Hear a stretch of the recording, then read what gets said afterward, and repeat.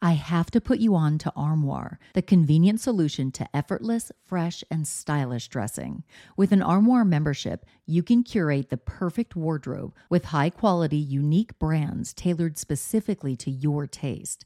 Simply take a 5-minute style quiz, select items from your personalized closet, then your chosen styles arrive at your doorstep in as little as 2 days. When it's time for a wardrobe refresh, just swap out your current pieces for new-to-you styles. I go from professional to the carpool pickup line, so I need a diverse wardrobe. With Armoire, I always have something fresh and on trend for any occasion, without the clutter. I recently edited my wardrobe to staple pieces only because Armoire allows me to add new pieces monthly and return them just in time for me to do it all over again. And by renting rather than constantly buying new clothes, I'm contributing to sustainability. Armoire is currently helping me through my chic era with all the high fashion and edgy options that I am loving.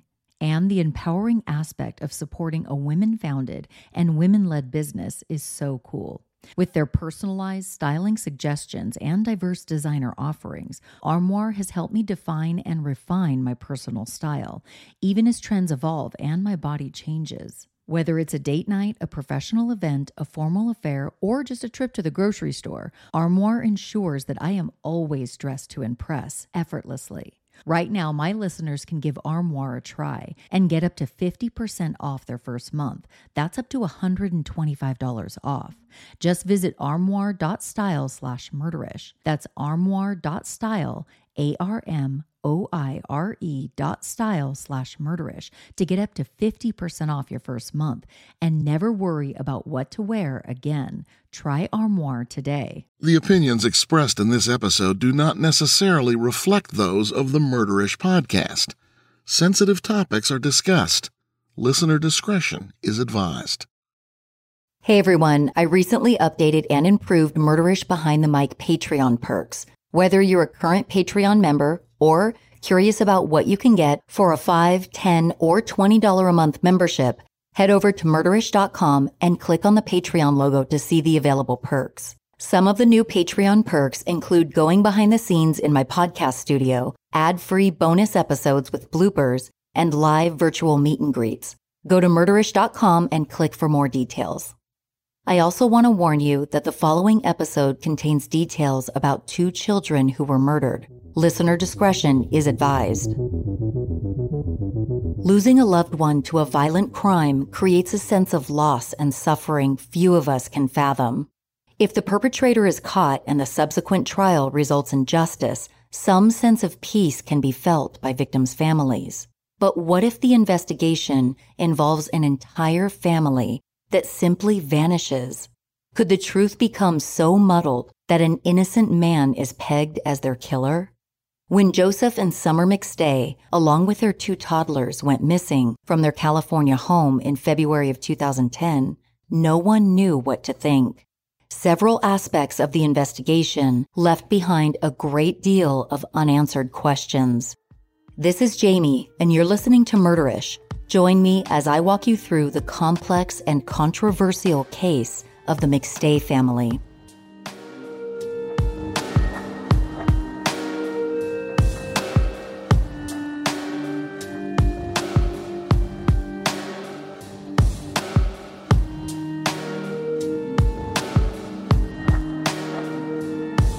This case takes us to Fallbrook, California, located roughly 50 miles north of San Diego. The community of 30,000 is known for its temperate climate, avocado groves, and downtown boutique shopping. Fallbrook is a great place to raise a family. In fact, it's often referred to as the Friendly Village. In the winter of 2009, the McStay family moved 40 miles inland to Fallbrook from the coastal city of San Clemente. It was a decision meant to benefit the young family and provide them with a sense of security. Instead, the fateful move put them in harm's way. Joseph Brian McStay was born in Akron, Ohio on November 20th, 1969. During his infancy, Joseph's parents, Patrick and Susan, relocated to the Dallas area. A few years later, they had another son, Michael, who later went by Mike. The boys were inseparable, but unfortunately, their parents were not. Patrick and Susan McStay divorced amicably, and Patrick remained close with his sons. For a while, the boys lived under different roofs, with Mike living with his mother and Joseph living with his father. As the boys entered their teenage years, Susan started dating again. Around 1986, she met Tom Blake, a businessman from San Rafael, California, who happened to be traveling through Dallas. The pair began dating and maintained a long-distance relationship for about a year before Susan and her youngest son, Mike, joined Tom in San Rafael. Joseph moved in with them a few months later. In 1987, Tom sold his home and bought a house in Dana Point. During the late 1980s and into the early 90s, Tom raised his stepsons as if they were his own children. He even opened a deli in town where Mike was briefly employed. The California lifestyle suited Joseph, who made friends easily with his personable nature and laid-back attitude. As he got older, Joseph developed a passion for surfing and could often be found with one of his many surfboards at Capistrano Beach. When Tom and Susan divorced in 1994 after 6 years of marriage, San Clemente State Beach became Joseph's favorite surfing spot. Joseph went on to attend Saddleback College in Mission Viejo. While enrolled in business classes, he reportedly met the woman who became his first wife. Not much can be found in the press about this relationship, except that they had a son who chose to live with his mother in the San Diego area. Sometime after the disintegration of that relationship, Joseph met Summer, a real estate agent native to LA County. Born on December 27, 1966, as Virginia Lisa Aranda, everyone knew her as Summer. Mysteriously, she also went by a plethora of other names: Summer Martelli, Lisa Martelli, Summer Aranda Martelli. The list goes on. It's unclear why Summer opted to use so many name variations.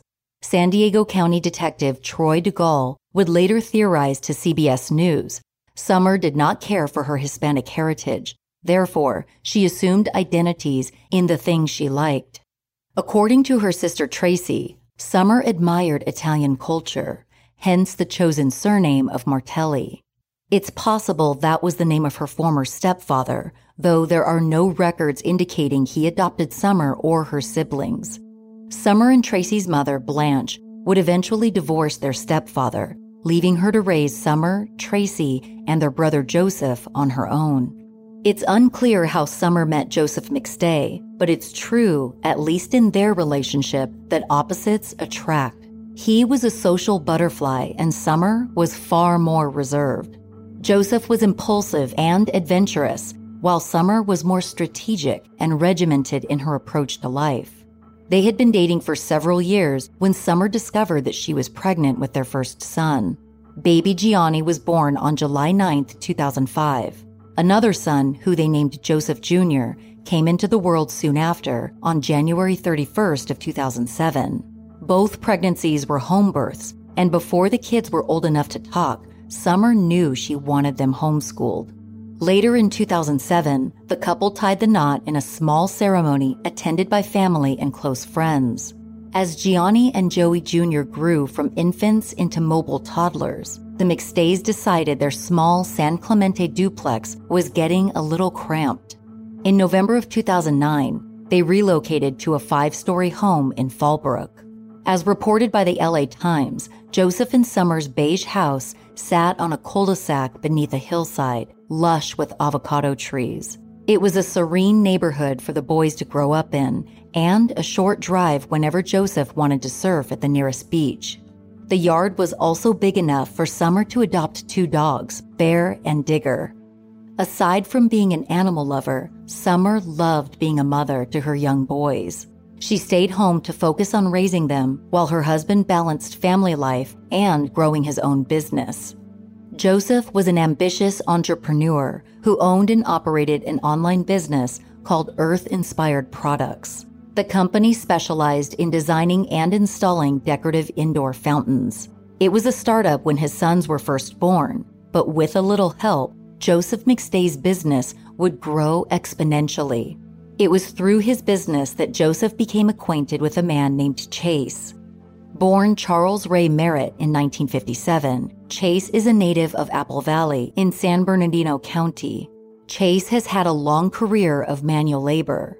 After receiving his metalworking license in 1982, he was employed at several ironworks businesses.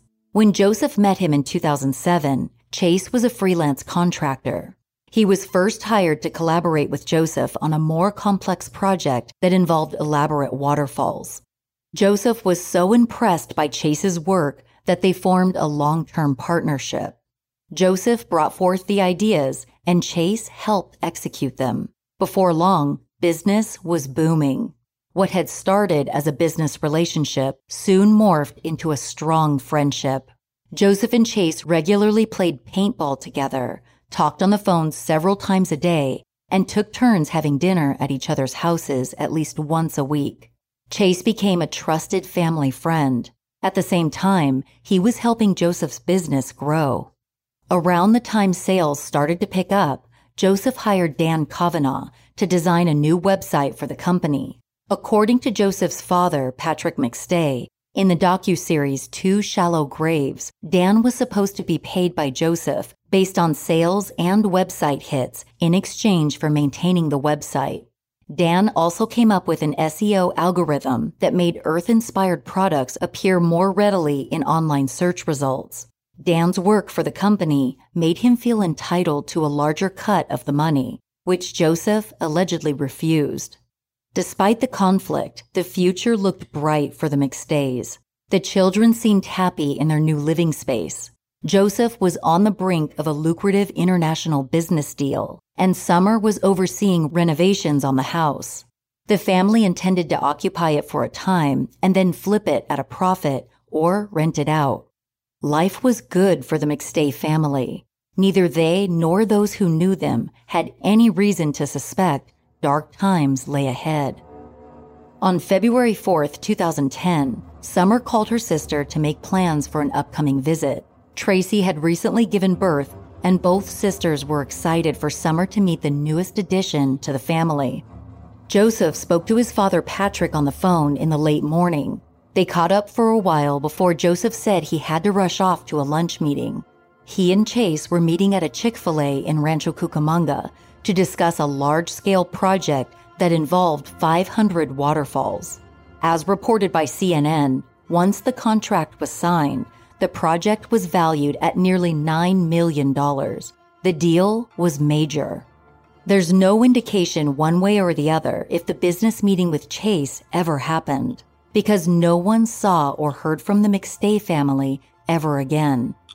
Days would pass before anybody noticed the McStays had vanished. It wasn't because nobody cared. People close to the missing family simply made excuses for the lack of communication from them, at least at first. Eventually, family members and friends tried calling both Joseph and Summer multiple times over the course of a few days. Some thought they'd taken off on an impromptu vacation. On February 9th, 5 days after they went missing, an unidentified business colleague stopped by the McStays' house and saw both family dogs outside. Their bowls were filled with food, so the colleague surmised the McStays had left town and asked someone to look after the family pets. In actuality, sometime after the 4th, neighbors noticed the McStays' dogs were barking incessantly, all day and night. One of the neighbors contacted animal control. As reported by the Los Angeles Daily News, the officer turned on a spigot to provide water for the dogs. Another neighbor volunteered to feed the starved animals, thinking the McStays would return soon, but they didn't.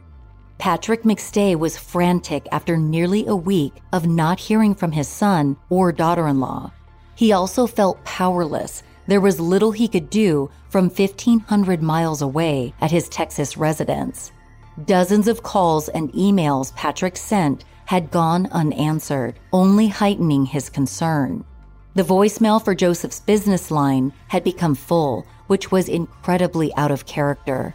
Patrick called his other son, Mike, imploring him to visit his brother's house to see what he could find out. But as Patrick recalled in Two Shallow Graves, Mike refused, telling his father he was too busy. Though he refused to make a personal visit to the house, Mike did ask the San Diego Sheriff's Office to conduct a welfare check on the home.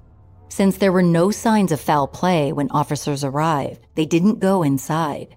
February 13th marked the first time anyone entered the McStay family residence. By then, 9 days had passed since anyone heard from the family. Mike finally gave in to his father's pleas and met Chase at the house so they could see if anything hinted at the McStay's whereabouts. Mike immediately noticed the 2 dogs alone in the backyard, which struck him as odd. He was able to gain entry by crawling through an open window in Joseph's office. It was clear nobody was home. Mike and Chase were greeted by the odd sight of spoiled food scattered around as if the family left in a hurry.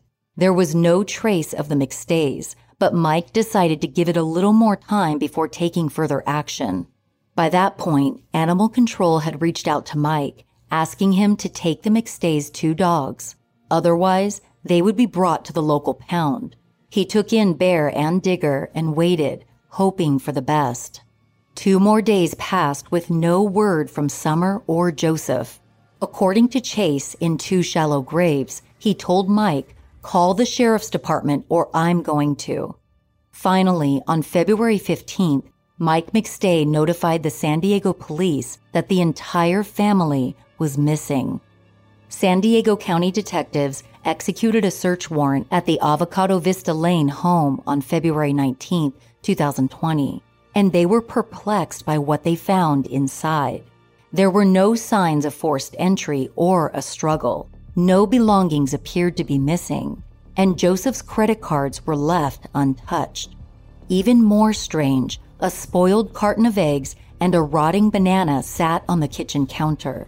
Bowls of popcorn in the boys' child-sized bowls sat uneaten on the living room floor. It almost looked apocalyptic, as though something had urgently rushed the family away from their home. Nothing in the house made detectives think the family had gone away on an impromptu vacation. At the same time, nothing suggested a crime had occurred either. That same day, investigators were made aware that the McStays' SUV had been located. The white 1996 Isuzu Trooper, now impounded, was initially found abandoned in the parking lot of a San Isidro strip mall on February 8th, which was only a stone's throw from Tijuana, Mexico.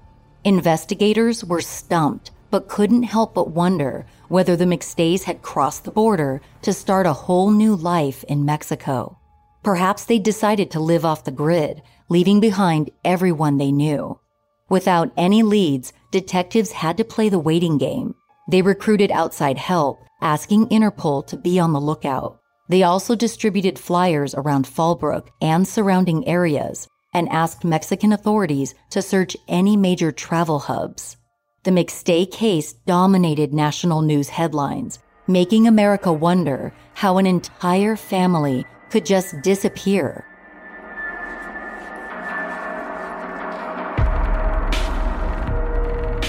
Cha-ching! Everyone loves that sound. That's the sound of a new sale on Shopify. Shopify is the all-in-one commerce platform to start, run, and grow your business. Entrepreneurs and established businesses can sell anywhere and synchronize online or in-person sales. Scaling your business is an evolving journey, full of endless possibilities. I love how Shopify has the tools for any business around the globe to succeed. Shopify gives you the ability to connect with your customers across social networks through channel integrations and apps such as Instagram, Facebook, TikTok, Pinterest, and more. You can also receive detailed reports of conversion rates, profit margins, and other insights that are so helpful to growing a business. It's more than a store. Shopify is helping millions of businesses succeed every day by reinventing tools of growth. Supercharge your business, your sales, and your success. Go to shopify.com/murderish, all lowercase, for a free 14-day trial and get full access to Shopify's entire suite of features. Grow your business with Shopify today. Go to shopify.com/murderish right now. Shopify.com/murderish. Almost every year, the holiday season sneaks up on me. I rarely have time to send out thoughtful notes to my family and friends or ship out gifts to my loved ones that live far away. If you haven't started preparing for the chaos of holiday mailing and shipping, you're already falling behind. Luckily, Stamps.com has everything you need to make your life and your holiday season a whole lot easier. It's the post office that you can access from anywhere. The best part is no lines, no traffic, no hassle. Stamps.com is your one-stop shop for all of your shipping and mailing needs. You can print postage wherever you need to, get access to UPS and USPS services you need to run your business, and you can even schedule a package pickup through the online dashboard. And if you run an online store, Stamps.com works seamlessly with all the major shopping marketplaces. All you need is a computer and a printer. Get ahead of the holiday chaos this year. Get started with Stamps.com today. Sign up with promo code MURDERISH for a special offer that includes a 4-week trial plus free postage and a free digital scale. No long-term commitments or contracts. Just go to Stamps.com, click the microphone at the top of the page, and enter code MURDERISH. When Summer's sister, Tracy Russell, saw the news reports and heard subsequent theories, she was in disbelief. She told the Los Angeles Daily News that her sister was known to shop near the border, but Summer was aware of the gang violence in Mexico and would never risk crossing the border with her 2 toddlers. Detectives canvassed the McStays neighborhood. One neighbor's security camera had footage from February 3rd of a vehicle that appeared to be the McStay family's SUV. Footage shows the vehicle pulling out of the driveway and continuing down the block. The timestamp was between 4 and 5 p.m., but the camera angle didn't capture any faces of individuals in the car. This may have been the last sighting. Based on cell phone records, though, Summer and Joseph McStay were texting each other until about 5:45 that evening. The last recorded communication has mysterious undertones. At around 8:30 that night, a call was placed from Joseph's cell phone to his close business associate, Chase. The call went unanswered. Was Joseph calling Chase for help, or was this another routine call between 2 close friends?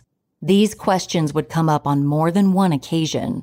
On March 5th, San Diego detectives were hit with their first major lead. In surveillance footage dated February 8, 2010, 2 tall, shadowy figures can be seen crossing the Mexican border alongside 2 small children. Some people considered the footage proof that the McStays had crossed into Mexico. To others, what was seen on the video footage was inconclusive. As Mike McStay commented to NBC News, "It's very grainy, overshadowed. There's no definition to shape." The reason detectives even consider this a lead was what they found in Joseph and Summer's online history. Less than a week before their disappearance, someone using the family computer searched for information about traveling to Mexico and what documentation minors needed to enter the country. And months earlier, Summer had communicated with a Craigslist seller about purchasing a Spanish-language course through Rosetta Stone.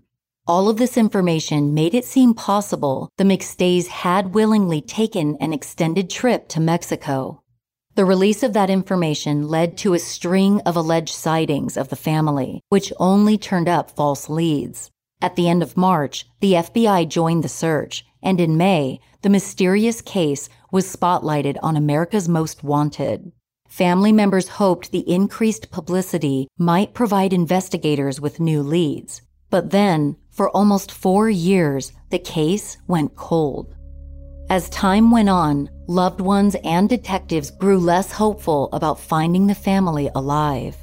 Even if the footage had captured the McStays leaving the country, investigators still had so many questions, like what went down in the 4 days before the border crossing video. Summer's sister, Tracy, summed up the agony of not knowing to the Los Angeles Daily News by saying, "It's a horrible, empty feeling. I'm freaking out over here. You have your highs and lows. You just try to stay positive." On November 11th of 2013, a 911 call turned the missing persons case on its head. Outside Victorville, near the I-15, off-road motorcyclist John Bluth spotted something deeply unsettling in the middle of the Mojave Desert. As heard in 2 shallow graves, Bluth told the dispatcher, "I'm out here behind the dump and I found what looks like part of a human skull," adding that he was in an area with no paved roads. For the next 48 hours, detectives and forensic anthropologists worked tirelessly to excavate the sandy earth in the vicinity of the bone fragment. During the exhaustive dig, 4 sets of skeletal remains were uncovered in 2 separate graves. Through dental records, the adult remains were later confirmed to be 40-year-old Joseph McStay and his 43-year-old wife, Summer. A short distance away, 4-year-old Gianni and his 3-year-old brother, Joey Jr., shared a grave. It was the worst possible outcome anyone could have imagined. People were baffled by the fact that an entire family was gone, and they wondered what kind of monster could kill 2 innocent young children. While millions of people were in shock over the quadruple homicide, a small public vigil was held at the gravesite on November 20th, 2013. In the relentless heat of the Mojave Desert, doves were released in the family's honor. Joseph would have turned 44 that day. Loved ones stood before 4 wooden crosses, 2 of which stood at lower heights to represent the 2 young boys. It was an incomprehensible tragedy that at that time still had not been solved. Joseph's father, Patrick, told CNN, "From day one, I just had this gut feeling that I was never going to see them again. I just knew." In early 2014, a more elaborate memorial service was held for the McStays in San Clemente. As reported by the San Diego Union-Tribune, 4 surfers paid homage to Joseph McStay by jumping off the pier into the ocean, as he had done so many times before. This led into a memorial service at Vineyard Community Church, which was attended by over 200 people. At times, the memorial was a celebration of the love Joseph and Summer had for their children and each other. Susan Blake told the San Diego Union-Tribune she had maintained hope her son and extended family would be found alive, but now that chapter of hope is gone. I need to start a new chapter of justice. The pressure on law enforcement to identify a perpetrator seemed to be growing with each passing day. Since the remains were discovered around Victorville, the multiple murder case was transferred to the San Bernardino County Sheriff's Office. The mystery surrounding the McStays' deaths became even more elusive as detectives analyzed the gravesite. Right off the bat, detectives struggled to make sense of the location where the bodies were dumped. It was around 100 miles north of the McStays' home, in a barren desert landscape. The fact that the motorcyclist had even ventured out that way was some kind of miracle. The McStays had laid in wait for over 3 years for someone to stumble upon their burial site. It could have been even longer if fate hadn't intervened. Because the graves were only a few feet deep, the bodies had fallen victim to the elements and preyed upon by native wildlife. These factors had quickened the decomposition process. Several details at the gravesite stood out to investigators. None of the victims were wearing shoes, and Summer was topless with the exception of a paint-speckled bra. In addition to the skeletal remains in each plot, detectives also recovered a child's diaper and a pair of pants. Buried with the bodies was the potential murder weapon, a rusty 3-pound sledgehammer. The condition of Joseph's remains spoke to the brutality of this crime. He was wrapped in a futon cover with an electrical cord tied around his neck. He had suffered multiple fractures to his head, leg, and ribs after being struck at least 4 times with a heavy object. Summer also had several fractures, including in her jaw and the frontal bones of her skull. As for the children, it was determined Gianni was struck in the head at least 7 times. Little Joseph Jr. was hit so many times it shattered his skull into tiny pieces. Extensive forensic analysis revealed the same cause of death for all 4 family members: blunt force trauma to the head. The savage nature of the killings made detectives wonder who may have hated the family enough to inflict that level of suffering. The key to finding the killer or killers was establishing a motive. On November 15th, the San Bernardino Sheriff's Department went public with one detail about the murders when they announced the family's common cause of death at a news conference. While the McStays' loved ones tried their best to come to terms with the grim discovery, the years-long investigation pressed on. Over the next year, detectives interviewed anyone who had been in the McStays' lives, and they struggled to identify any enemies of the family. Chase Merritt had been on investigators' radar from the beginning. For starters, he had a long history of petty crime.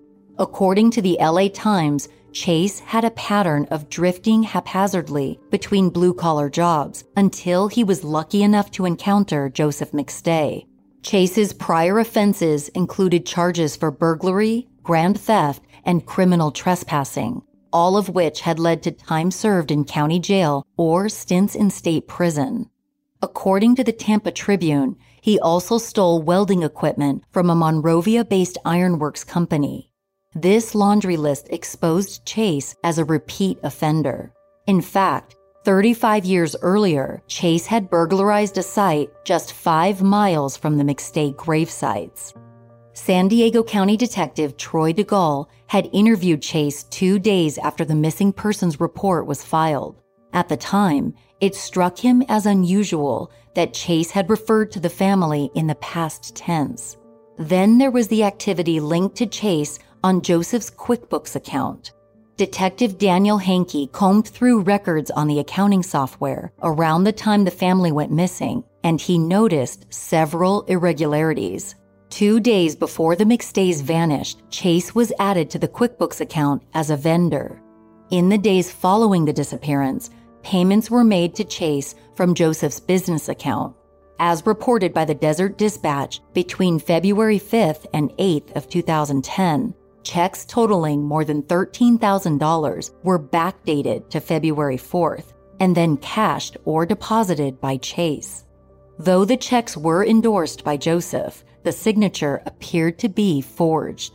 In police interviews, Chase never denied being the last person to see Joseph alive, but he insisted that Joseph was his best friend and he would never harm him or his family. The evidence, however, suggested otherwise. According to the Desert Dispatch, FBI Special Agent Kevin Bowles determined through cell phone records that Chase and Joseph spoke 27 times the last day the family was seen alive. These records also revealed that on February 6th, 2 days after the McStays' disappearance, Chase's phone pinged off of the 2 cell phone towers positioned closest to the family's gravesite. It was a chilling discovery that placed Chase right where all 4 victims were buried. At that point, investigators wondered if money may have been a motive for murder. It was a plausible theory, given that detectives found out Chase was a chronic gambler. The business partnership had become increasingly lucrative over the 3 years Joseph and Chase worked together. The idea of losing his only source of income would have been devastating for Chase. According to the Washington Post, detectives learned that 3 days before Joseph had gone missing, he sent Chase an email that made it seem like he was on the brink of firing him. The email Joseph wrote to Chase stated that he wanted the money Chase owed due to a bungled job on a recent project. Patrick McStay confirmed that Chase was at risk of losing his job. He told CNN Joey had talked about the quality of some of the fountains had slipped, and Joey wasn't happy with that because he was getting complaints. If the reputation of Joseph's business was at stake due to Chase's sloppy work, it's very possible Joseph put his livelihood before their friendship. But was that enough to have infuriated or threatened Chase to a point that drove him to slaughter an entire family? Other suspects were questioned by police, including Dan Kavanaugh. Summer also had an ex-boyfriend who was allegedly obsessed with her, despite him knowing she was married. But both men had alibis. To San Bernardino detectives, Chase Merritt was the most likely suspect. Boldly, Chase offered his own theory about what happened to the McStays. According to CBS, in early 2014, he told British gossip website The Daily Mail that he was writing a book called Afraid of the Light, in which he claims Joseph was slowly being poisoned by Summer. The only basis he had for this theory was a mysterious illness Joseph was afflicted with weeks before he and his family went missing. Due to a bout of vertigo, he was bedridden for a few days but quickly recovered. Still, Chase maintained that Summer did this to run off with the kids and start a whole new life without Joseph. When investigators fact-checked these allegations by interviewing friends and family, they heard no mention of marital problems. It seemed clear to them that Chase was trying to divert suspicion. Detectives pivoted toward physical evidence, which they were still lacking.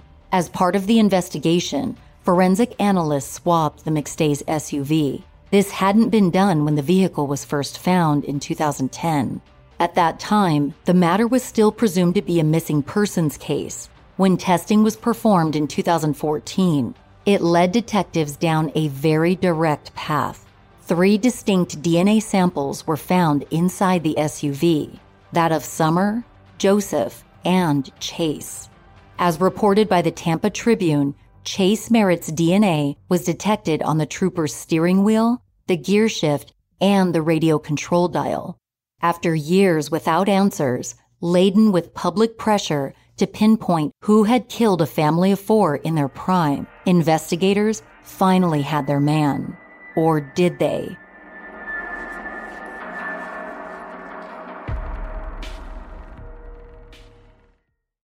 Chase Merritt was arrested on November 5th of 2014 and charged with 4 counts of murder.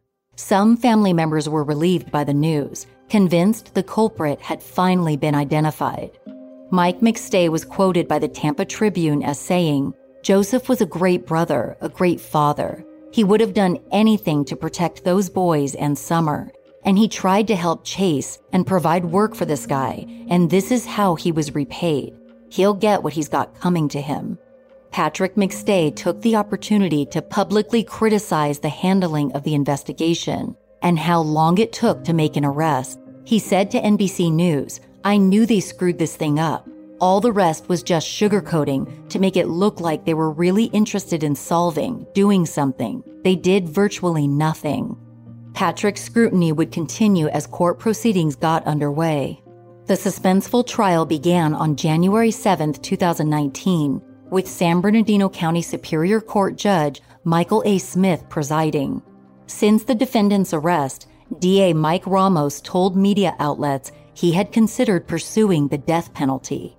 Under California state law, the case fell under a special circumstances allegation because multiple killings were committed at once.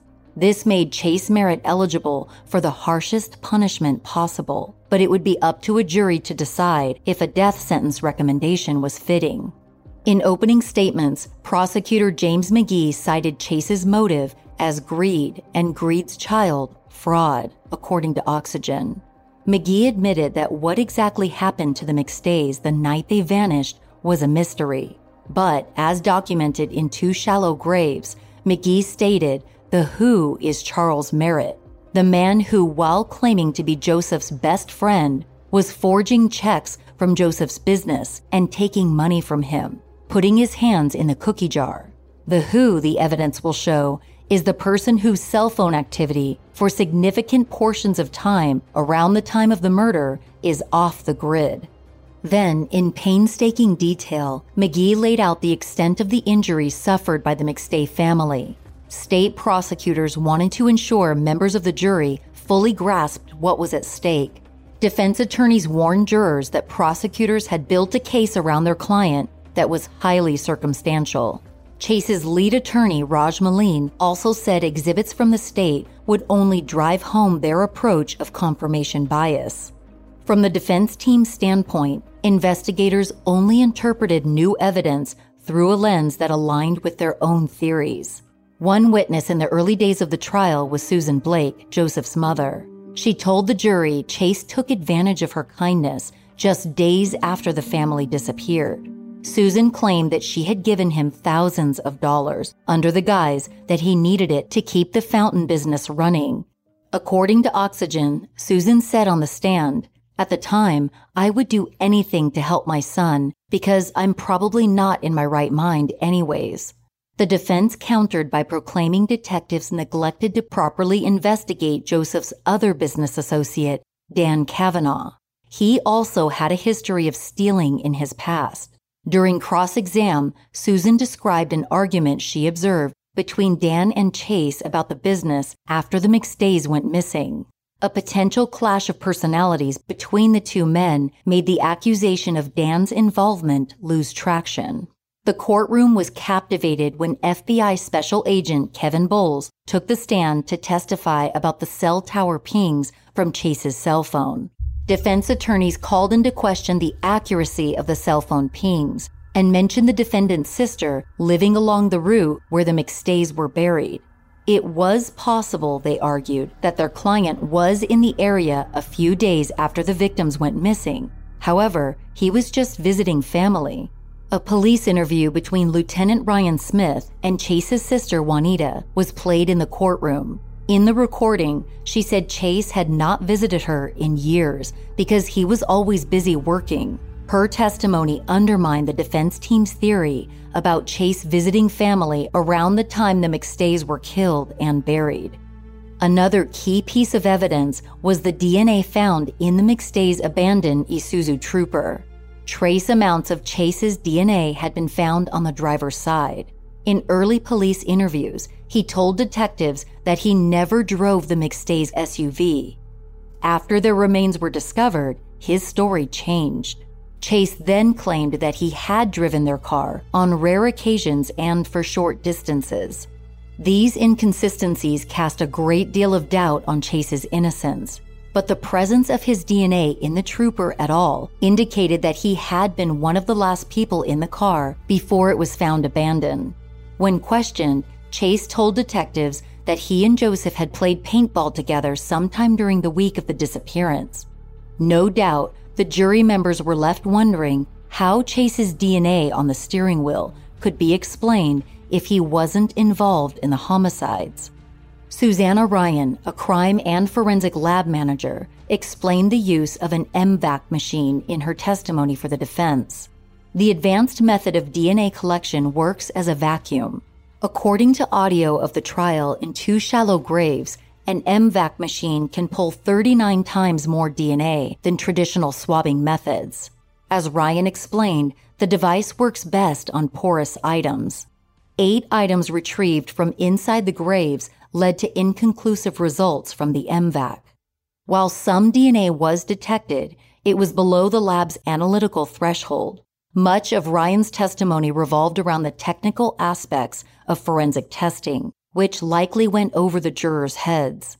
Under cross-exam, Ryan explained the possibility of contamination by investigators and the disintegration of DNA as a result of decomposition.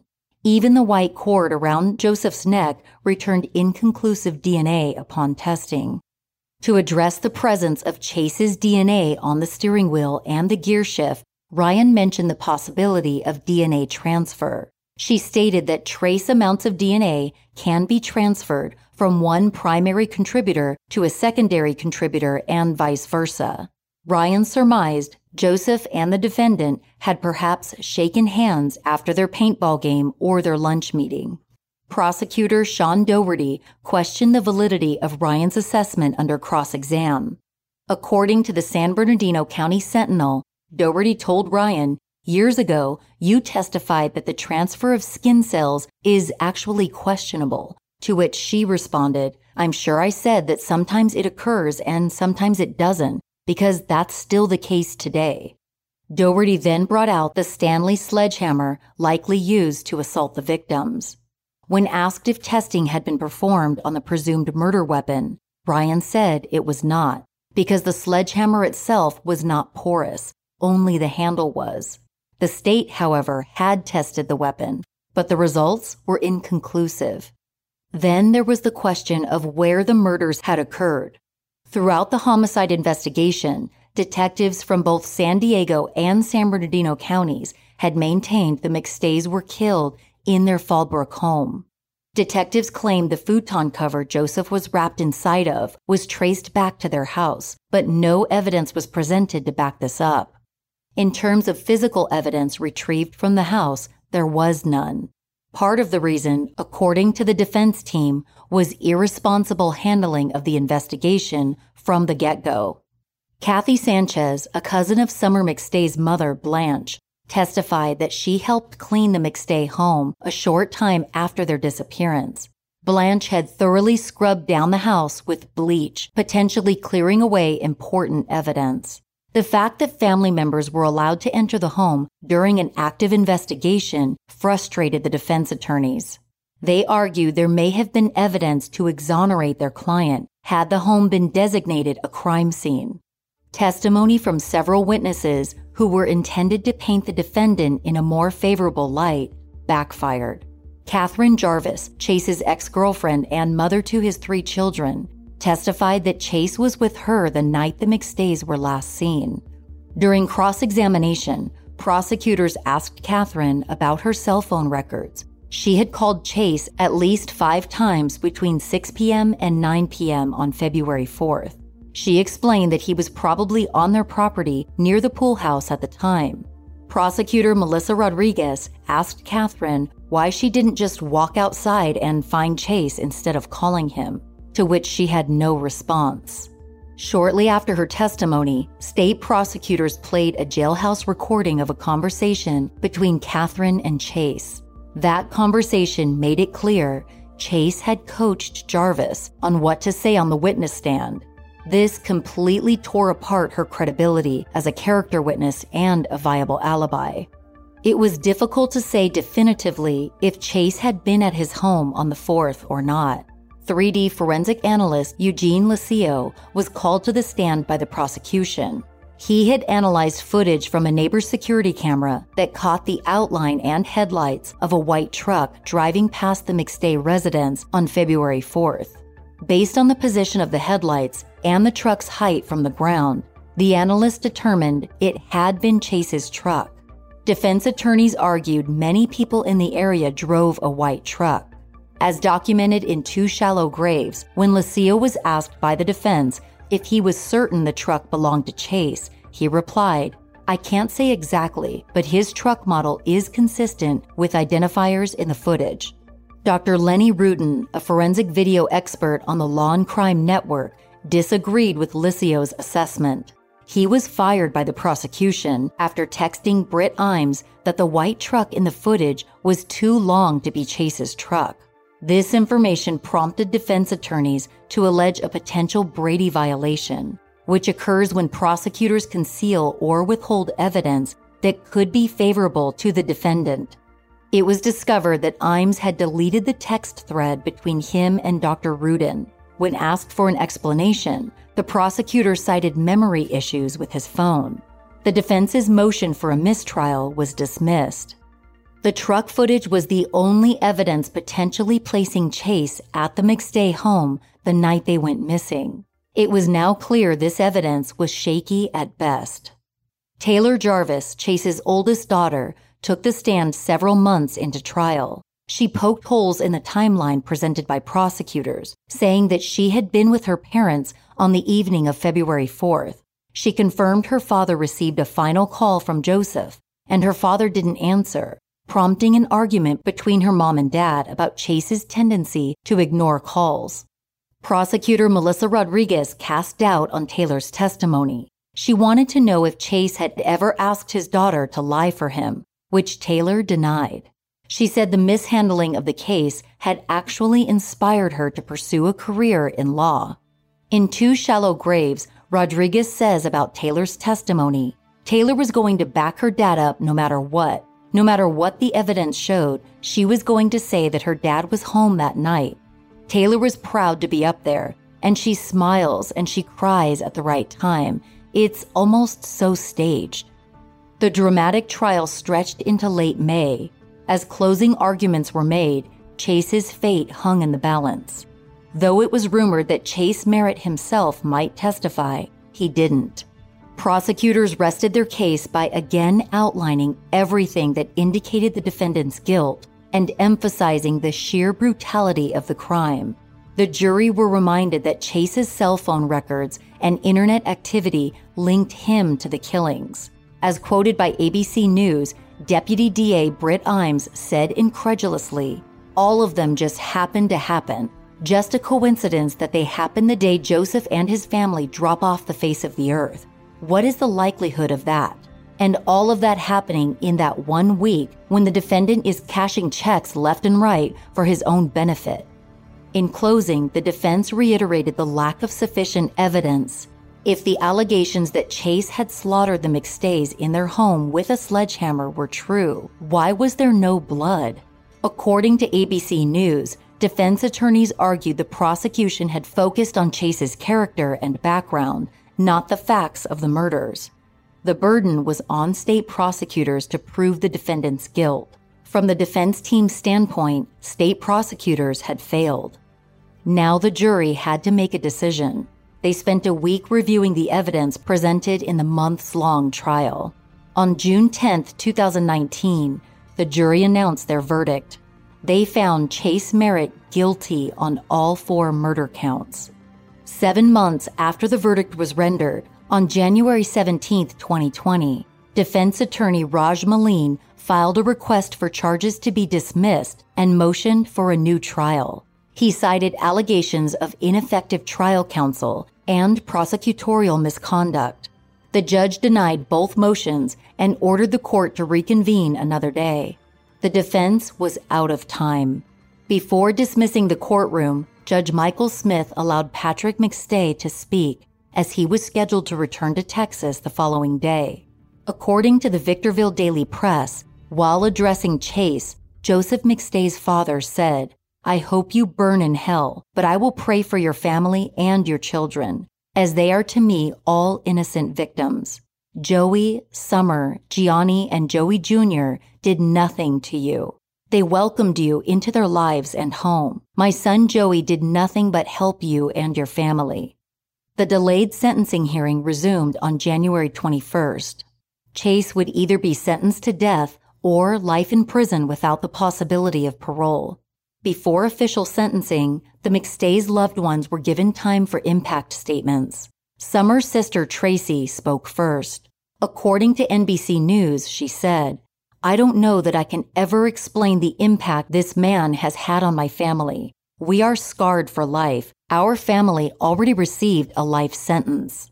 Mike McStay, Joseph's brother, struggled to maintain composure. As reported by NBC, he said, "This world was robbed of 4 beautiful souls. I looked up to my brother. I'll never get another conversation with him. If I want to speak with him, I have to go to a gravesite." After a brief recess, Chase Merritt was given the opportunity to speak. As reported by the San Diego Union Tribune, he said, "The thing that is bringing you this solace is ending my life. Ending my life for a crime that I did not commit. I loved Joseph. He was a big part of my life and my family's life. I would never hurt him in any way. I would never raise my hand to a woman or a child. I did not do this thing. I know you don't believe me, and that's what kills me." To this day, Chase Merritt maintains his innocence.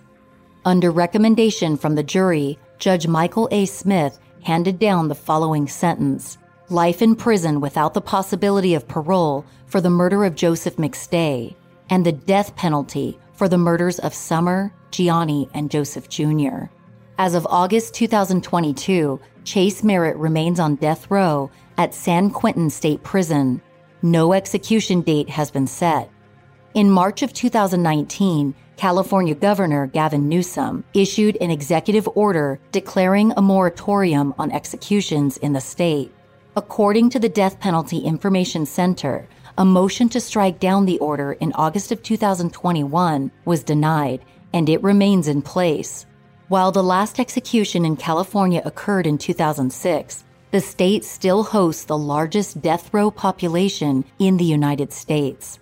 The tragic case of the McStay family murders remains a matter of strong public interest. The uncertainty of events surrounding their deaths leaves room for doubt. a good number of people believe it's possible that an innocent man is behind bars, while a vicious killer remains free. In 2022, the 7-episode docuseries Two Shallow Graves, The McStay Family Murders, was released on Investigation Discovery. It features exclusive interviews and unreleased details of the investigation. San Diego author Caitlin Rother is currently working on a book about the case, with an anticipated release of 2024. As quoted by CBS, Rother says the book will focus on a question that has never been fully answered. The mystery is, what happened to that family?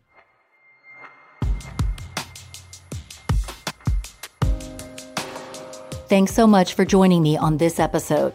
Don't forget to check out my newly revamped and upgraded Patreon perks. Murderish Behind the Mic Patreon membership is a great option for those who've listened to every episode of Murderish and don't want to wait for the next one to drop.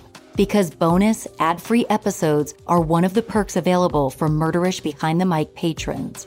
Other perks include exclusive behind-the-scenes content inside my podcast studio, live virtual meet and greets, and ad-free episodes with bloopers. To sign up for Murderish Behind the Mic, visit murderish.com or just go to patreon.com and search for Murderish there.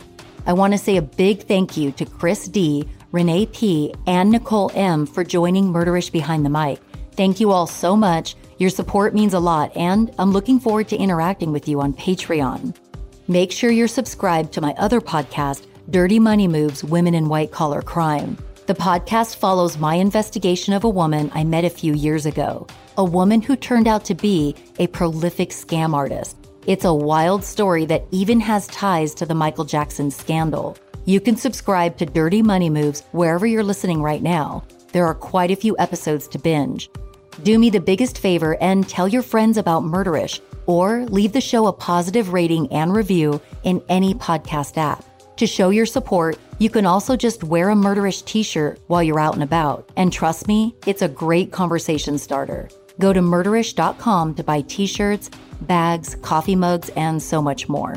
Follow Murderish on Instagram and TikTok at Murderish Podcast. I've been doing a lot of fun videos there.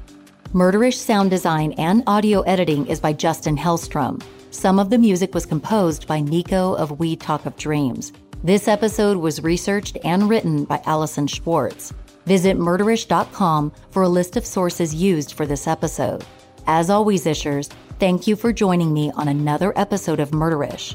And remember, listening to this podcast doesn't make you a murderer. It just means you're murder-ish.